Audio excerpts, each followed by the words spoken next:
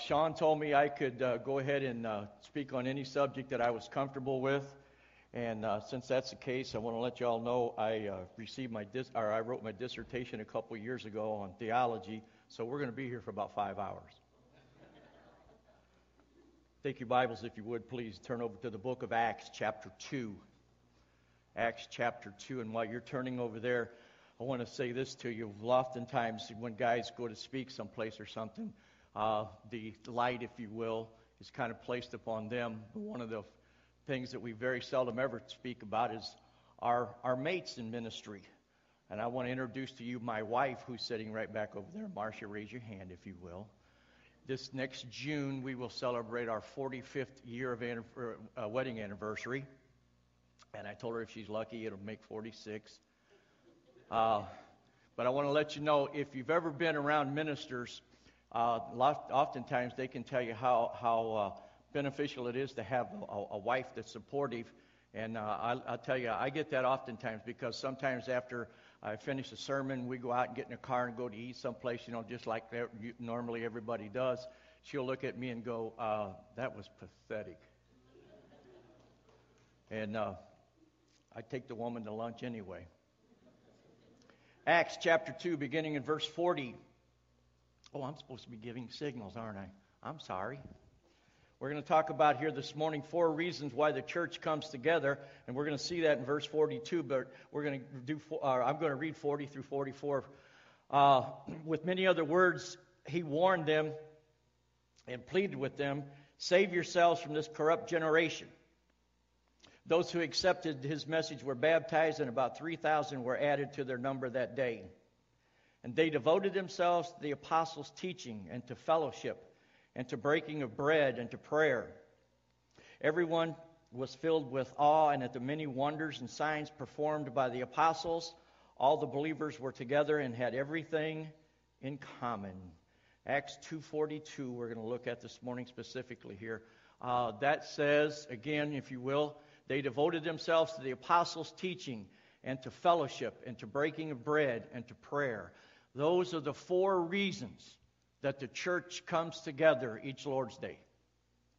Now, there's other things that we can do, obviously, but those are the 4 main reasons, and we're going to look at those this morning, if you would, please. Beginning, as I said, with the apostles' doctrine. Matthew chapter 28 and verse 20, it says this, "And teaching them to obey everything I have commanded you." And, of course, these are the words of Jesus. "Everything that I have commanded you, and surely I am with you always to the very end of the age."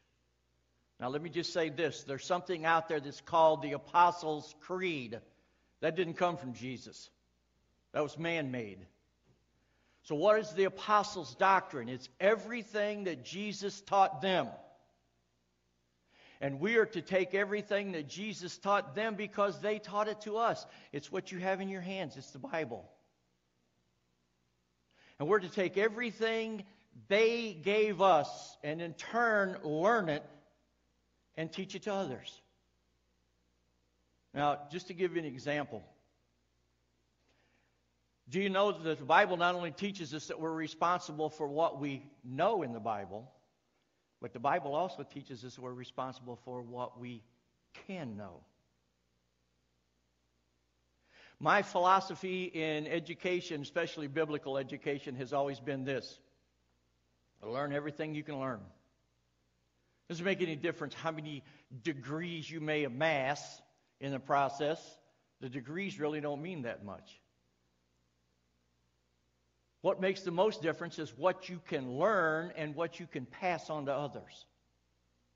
My wife told me the other day, well, let me back up just a second. One of the main reasons why we're back here in Indiana is because we moved back up here to help her with a cousin of hers whose husband passed away and has 2 severely handicapped daughters. And so we moved back up to help their mother take care of the girls. And my wife said to me the other day, "You need to go back to school. You're bored." No, I'm not bored. I just need to be doing more than what I'm doing. But one of the things that I do want to do is learn more about the Bible. Because my idea, as I said, is the more I can learn, the more I can pass on. And it's not just me. That's the way it's supposed to be with all Christians. All of us are supposed to learn more. And Jesus said, as I said here, Jesus said that he told the apostles, teach them everything that I have taught you, and I command you, and I will surely be with you. Now, he said that not only to the apostles, but he says that to us as well. He's going to be with us as we teach. You ever have people just walk up to you sometimes? Maybe they know you go to church and they begin, or somebody, a neighbor or something comes over and asks you a question.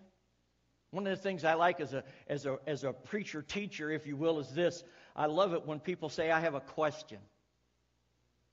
Not to show off the amount of knowledge that someone has, but I love it because you know how people usually come up with questions? They have to be reading. They have to be thinking about things. And when you're thinking about things, you begin to have questions. When you begin to have questions, you ask the questions, you get the answers, hopefully. Are there answers to everything in life? No, absolutely not. One Sunday morning, I had a group of kids. They must have had an interesting discussion about the flood in their Sunday school classroom because several of them come running up to me afterwards, and one in particular was just dying to, I have a question. What'd they do with the fish? They didn't do anything. They just swam alongside the boat. That answered their question. And sometimes with my twisted little mind, I try to think of questions like that as well.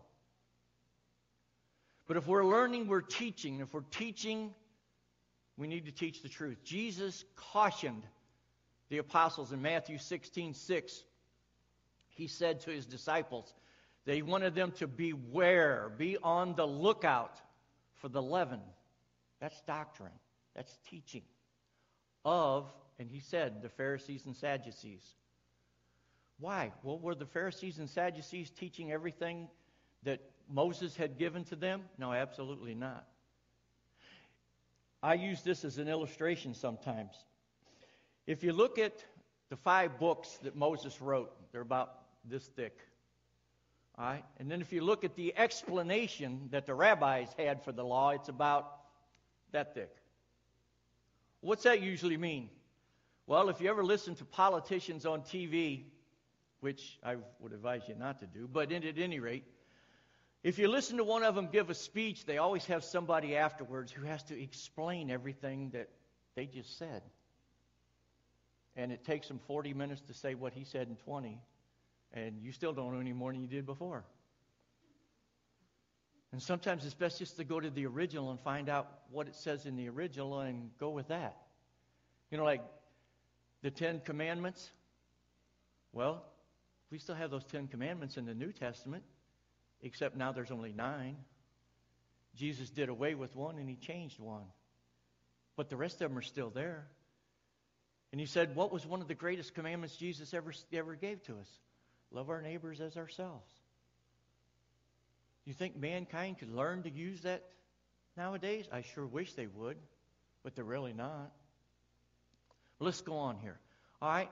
He gave us the good news. Well, what exactly is the good news? The good news is the gospel. It's not full of hypocrisy. We see this in Luke chapter 12 and verse 21, talking about the hypocrisy that they were to be aware, that they were to guard against. Let me turn around here because I don't have that one right in front of me. Meanwhile, when the crowd of many thousands had gathered together and they were there, they were there what? Trampling one another, Jesus began to speak first to his disciples, and then it said, be on the guard against the yeast of the Pharisees and their hypocrisy. Now, I want to caution you, when you turn on religious programming, if you will, get your Bible and follow. Make sure what they're saying is exactly what the Bible says. Because you know, and I know, that there are a lot of people on the television and on the radio nowadays that are saying all kinds of things. And most of it's not true. I'm not saying that because they're different denominations or anything. They're not. It's not true because it's not what the Bible says. Let me give you an example. How many times have you heard, don't give me a show of hands, how many times have you heard people say, the gospel says, or the Bible says, God wants us healthy, wealthy, and wise? Isn't that nice? It's not true. Cleanliness is next to godliness. Can't find that anywhere in the Bible. But let me tell you what you can find in the Bible, and I guarantee you, most of those people who tell you cleanliness is next to godliness won't believe it's actually in the Bible. You ever heard the term drop in the bucket? It's in the Bible. But the other one isn't. That's why it's so important for us to get into the Word, find out what the Bible actually says. As I said, we were given the gospel, the good news, in Acts chapter 2, beginning with verses 23 and 24. All right? This man was handed over to you by God's deliberate plan and foreknowledge, and you, with the help of wicked men, put him to death by nailing him on the cross. God knew before he created that he was going to have to give his son over to the sinful desires of man to pay the price that only Jesus Christ could pay, because man couldn't pay it on his own. And God allowed Jesus even allowed himself to be taken, to be brutalized the way that he was, and then to be crucified in the horrific way that he was. Now we understand, the Bible tells us that Jesus was nailed to the cross, and that's true physically. But we've all heard the expression, or all heard the phrase, if you will, that love held Jesus on the cross, and it did. It amazes me every time I think about the crucifixion of Jesus, that he could have come off that cross anytime he wanted, but he didn't do it. And why didn't he do it? Because of his love for you and for me. Now, we all love people. We have a lot of people in our lives that we love. I love my wife dearly. Wait, she probably went into shock. No, she knows that. But you know what? Don't misunderstand this. She's probably the only one in this room this morning that I would probably willingly lay down my life for. Why? Oh, I like the rest of you. Don't get me wrong. I like you. I don't know you. You don't know me. But when you really get to know someone, when you really get to love someone, you're willing to lay down your life for them. There's nothing in this world that I wouldn't do for my wife. If a doctor came to me and said, Ron, in order for her to continue on living, we have to take your heart and give it to her, then take it. We have to take your kidneys, then take them.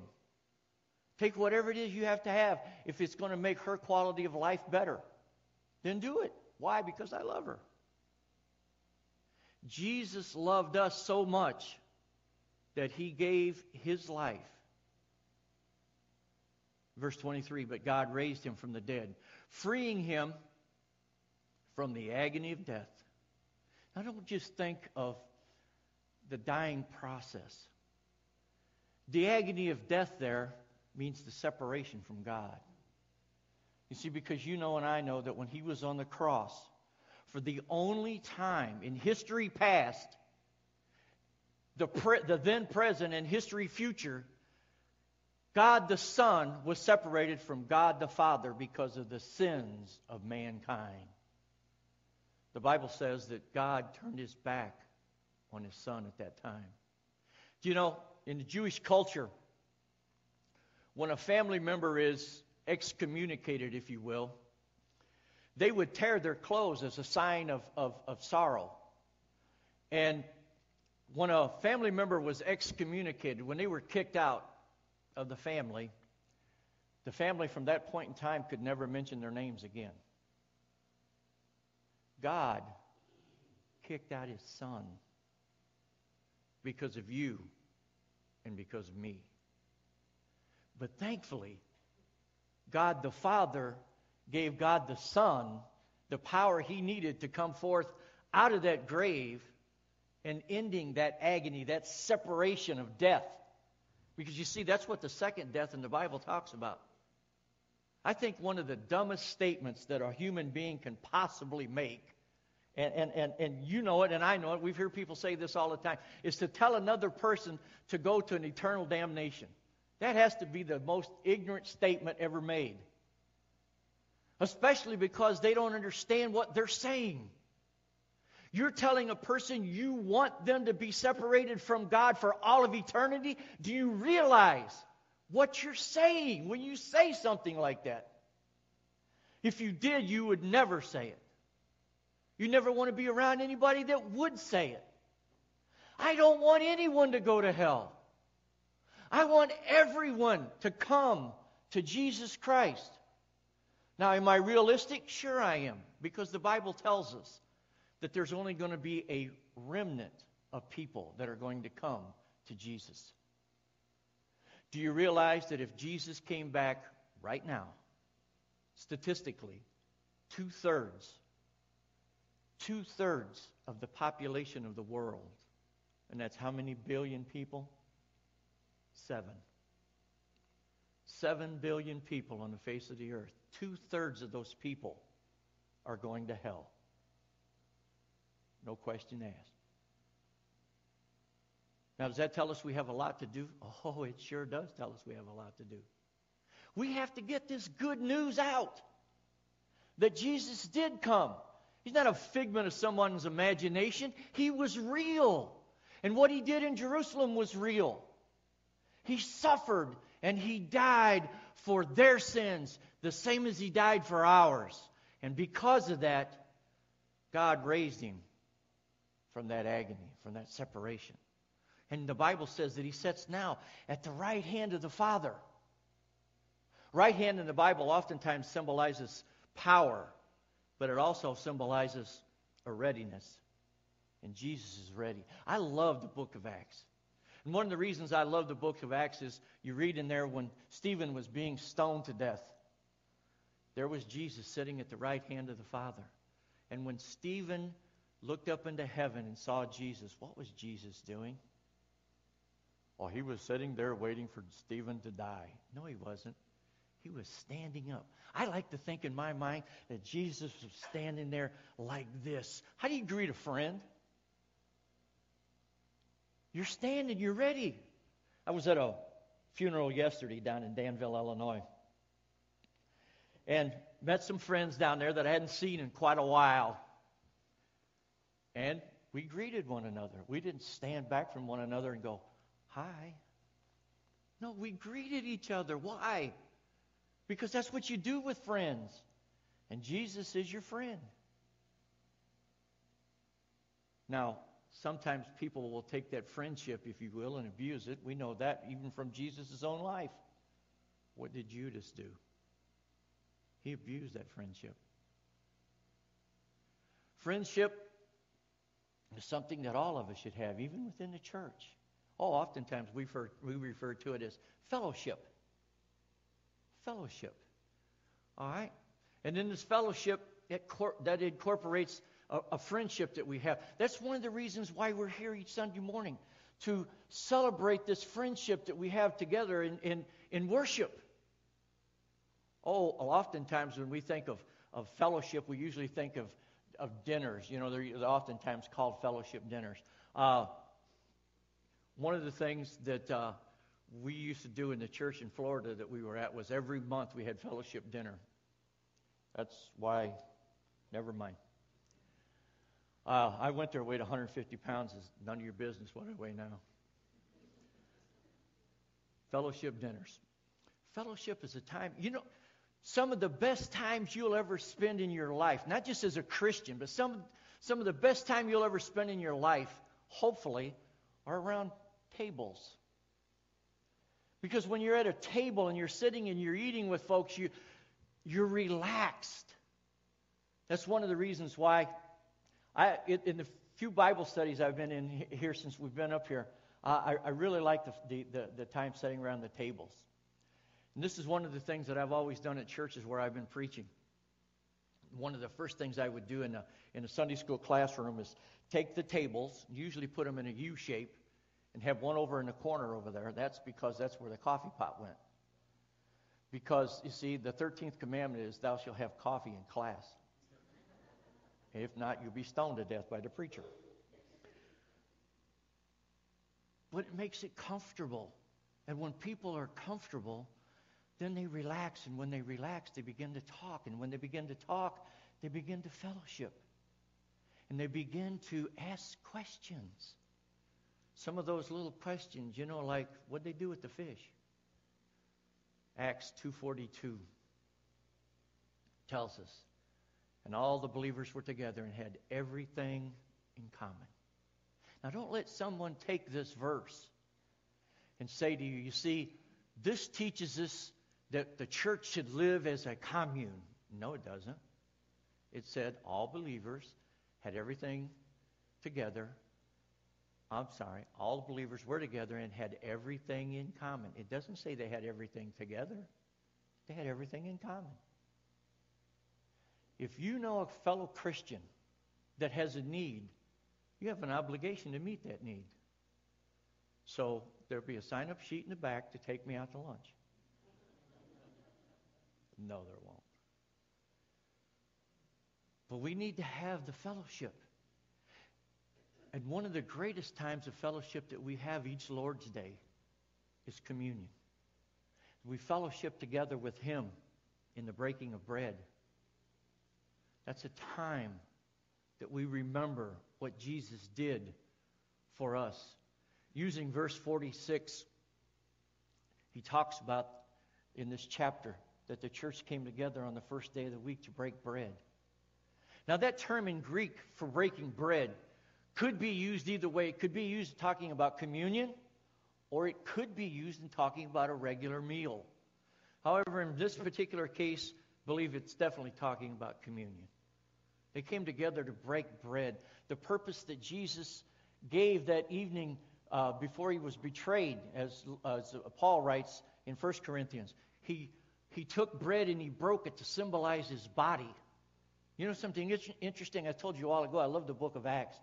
Go back in the book of Acts not the book of Acts, in the Gospels, after Jesus was resurrected. Two disciples, two followers, were walking down the road to Emmaus, remember? And Jesus talked with them, and he acted like he didn't know what was going on, and they basically asked him, like, duh, where have you been for the last 3 days? And they didn't recognize him until Jesus did what? He broke the bread. And when he broke the bread, they recognized exactly who he was. Breaking of bread is important to us, especially communion. We remember who Jesus is. The bread symbolizes his body, yes. And we know the Bible teaches us that he was like the Paschal lamb in that his bones were not broken. That's true, his bones weren't broken. But his body was. You see, when you consider your skin as a living tissue, that skin was broken. That skin was so brutalized. When you think about the beating that he took, the Bible says that Jesus was beaten so bad that his mother didn't even recognize him. Now, moms, do you think you can stand to be around a child who's so injured that you could hardly recognize who they are? I've been around some mothers that have had children severely injured. They knew who they were.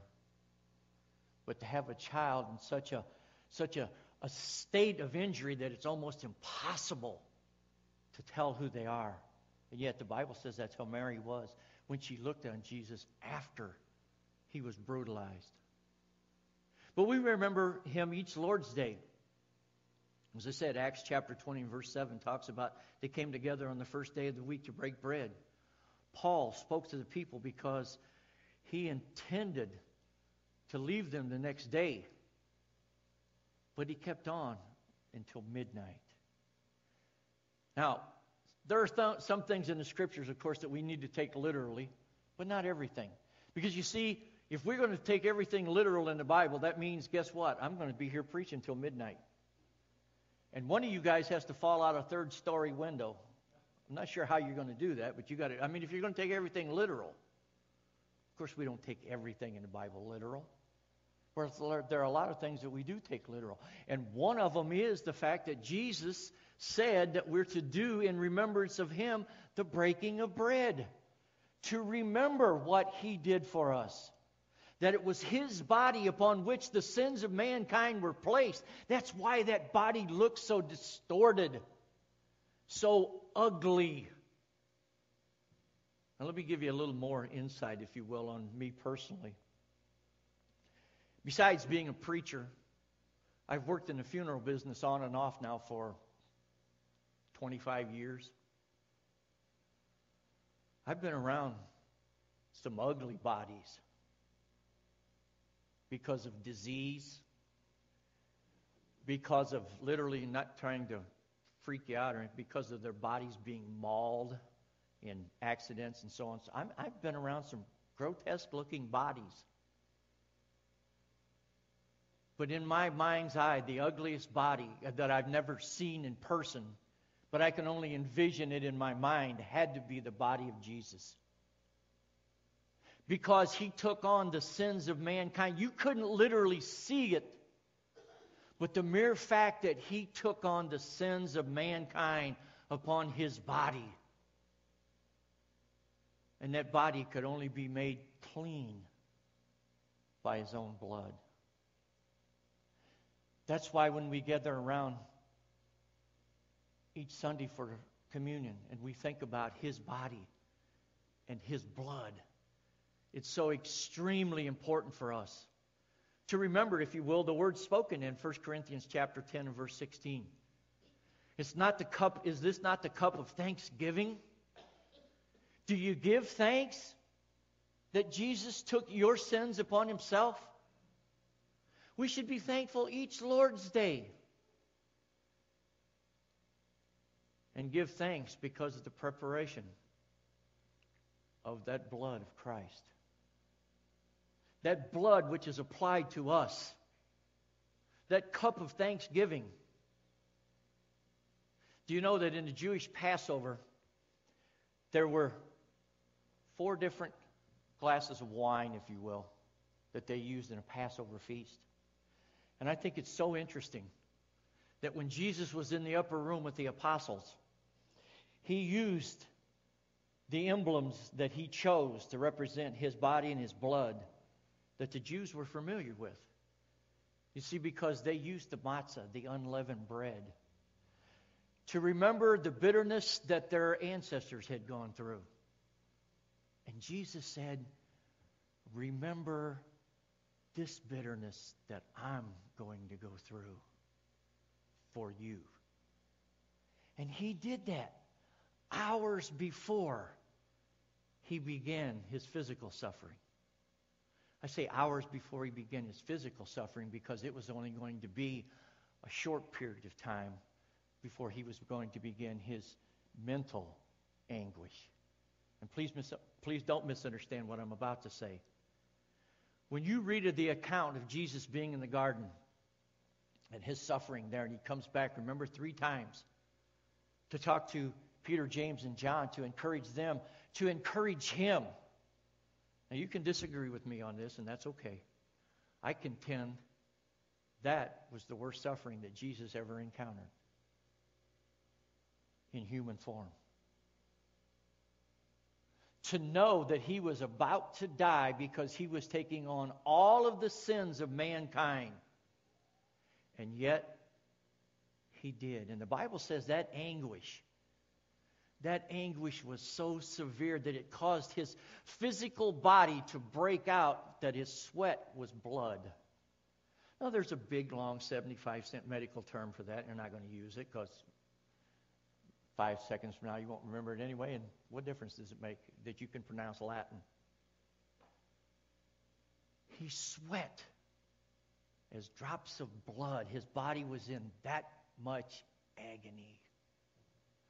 Oh, don't misunderstand. He was going to go through the worst torture that people could go through. As a matter of fact, you study the crucifixion of Jesus, you find out that Most soldiers that beat prisoners, they never lived through the beating. The vast majority of them never lived long enough to be crucified if they were beaten beforehand, because they beat them so badly. That whip that they used with pieces of glass, with pieces of metal, pieces of bone, it literally bit into whatever part of the body it hit, so that when they pulled it back, it ripped flesh. It tried to separate muscle from bone. That's why Jesus was beaten so badly that even his own mother couldn't recognize him. Why the blood poured from his body the way that it did. And yet, we're to remember this as Thanksgiving. And we should. I am thankful each Lord's Day when I pick up that loaf and that cup, that I remember that he did this for me. I'm not discounting anyone else. He did it for me. And because he did it for me, I don't have to think about the possibility of going to hell. I'm not going. I'm going to heaven. And when I get to heaven, I hope that I get to see the exact same thing that Stephen saw. And I say I hope. I use that in the New Testament term of hope. You see, in the New Testament term of hope, the Greek word doesn't mean maybe it'll happen. The Greek word means it definitely will happen. I hope to see Jesus standing, arms out, greeting me as a friend. He's my friend. He saved my life. Not just for time here on earth, but he has saved my life for time eternal. I've said one of my ambitions in eternity is to spend 1,000 years talking to the apostles. I used to say I want to talk to Peter for 1,000 years and ask him, how could you have been so dumb? But you know what? Peter would have to look at me for 1,000 years and go, and how could you have been so dumb? Oh, I love Peter. Don't get me wrong. I love Peter. Other than Peter, the only person I know who is extremely apt at sticking his foot in his mouth is me. I can not only stick my foot in my mouth, I can put them both in there and wiggle my toes vigorously. Because if it wasn't for messing up, I couldn't do a lot of things. And Marcia, don't say a word. And of course, one of the last reasons, or the last reason listed here, if you will, that we come together is for prayer. The book of Acts emphasizes the fact that we need to pray a lot. Let me give you statistics, and I'm oftentimes not real hep on statistics because you can prove a lot of things with numbers. It doesn't necessarily mean it's right. When I got into the ministry, it was said then the average prayer life of the Americans was 3 minutes. Years later, now the average prayer time of Americans is 2 minutes. How much can you talk to someone in 2 minutes? Well, you might say it depends on who you're talking with and what you're talking about. Let me put it to you this way. How much time can you spend talking with a friend? And how much can you say in 2 minutes? We need to be in prayer, not only in our public lives, but in our private lives as well. People watch us as Christians to see how we react to things, what we do with things. Oh, and I love it when people say, you know, Christians should never get angry. Have you ever read the Bible? Really? I mean, when people say that, have you ever read the Bible? Jesus became angry. The Bible tells us there's things we're supposed to be angry about. We oftentimes, and believe me, I'm one of the world's worst, we oftentimes put our anger on the wrong things. Things that we should be angry about, we're not angry about at all. When's the last time you got upset, as I said earlier? When's the last time you got upset when you heard someone use God's name a wrong way? We don't get angry about those kind of things. And we should. But people will watch us to see how we're going to react to things. And they watch to see if you as a Christian, if you say you believe in prayer, are you really praying?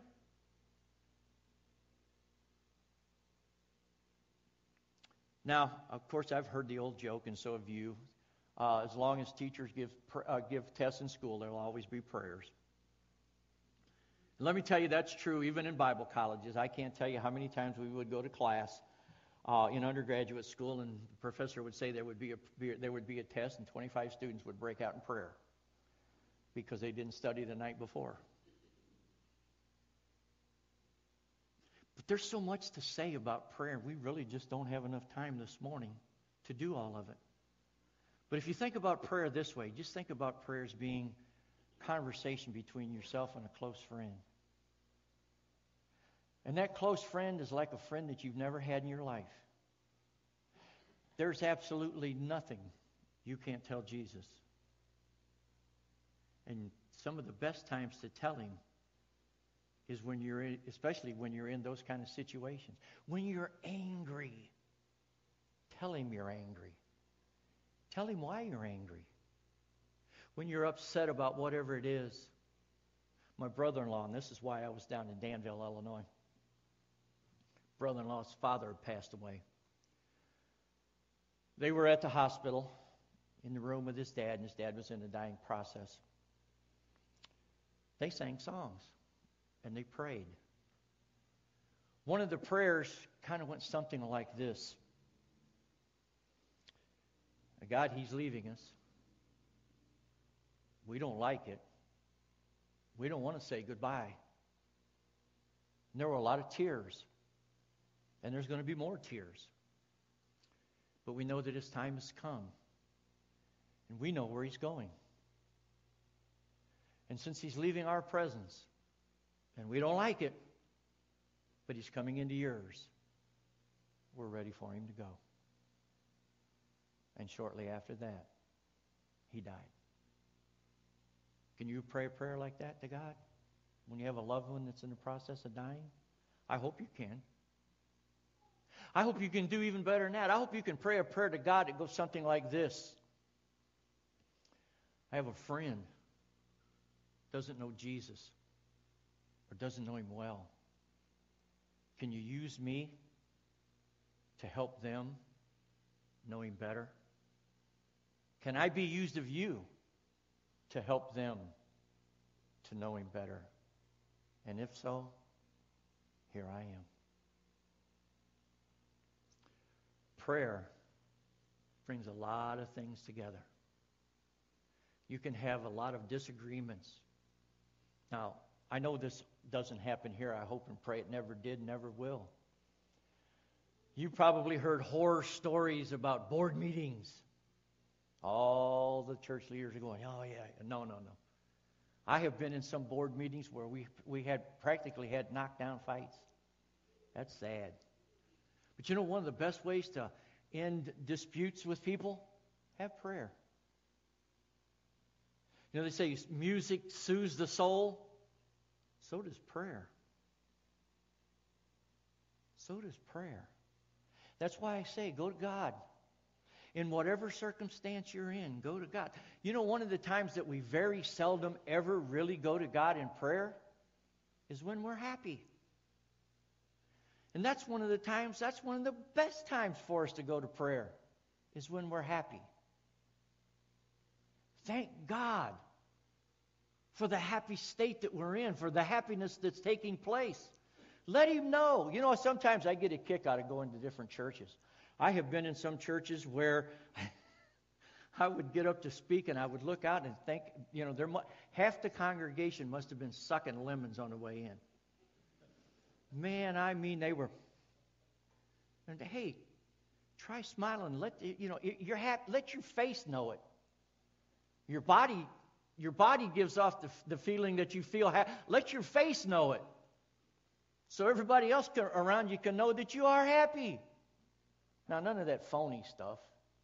People can tell when you're really. That's why I like kids. That's why I like. Well, let me back up. I like kids. Second, third grade and up.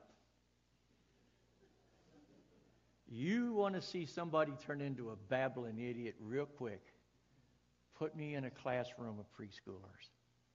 They can walk all over me in a heartbeat. High schoolers, not a problem. I just smack them upside the head. But preschoolers, because about the time of, well, I tell you what, right now we're presently keeping one day a week. She's not even preschool. She's 9 months old. 9 months old. Yeah. All she has to do is look at me and grin, and it's over.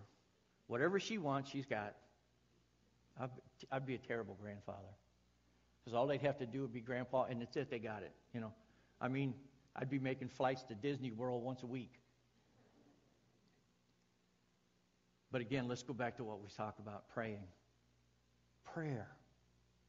Do you know one of Jesus' last prayers was about you and about me? He prayed for his followers. He knew that we were going to accept him as Lord and Savior. And a prayer that he left with his apostles was, go and teach.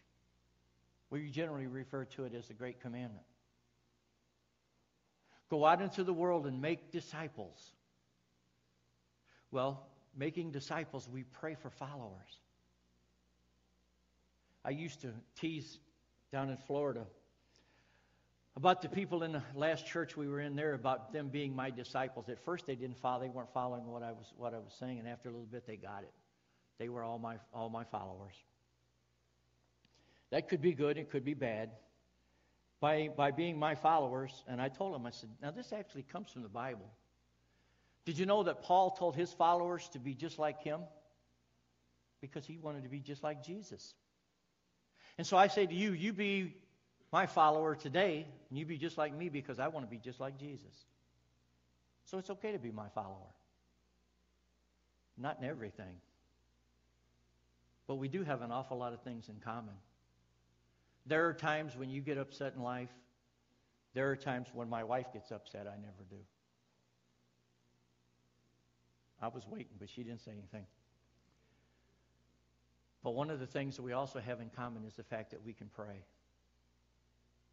And there's a lot of things that we need to pray about together. And one is salvation for those who are lost. We need to pray about it not just today. We need to be praying about it each and every day.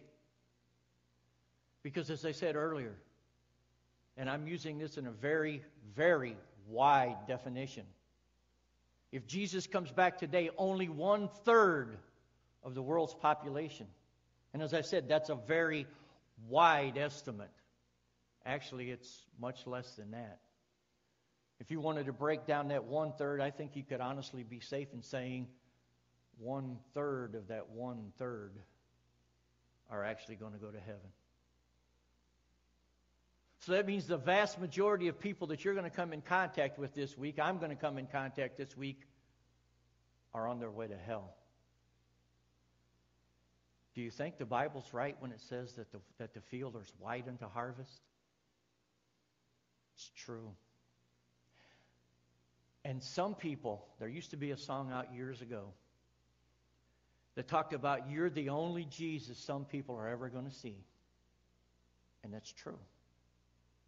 So unless you're showing them Jesus, they're going to go to hell without ever having heard the gospel.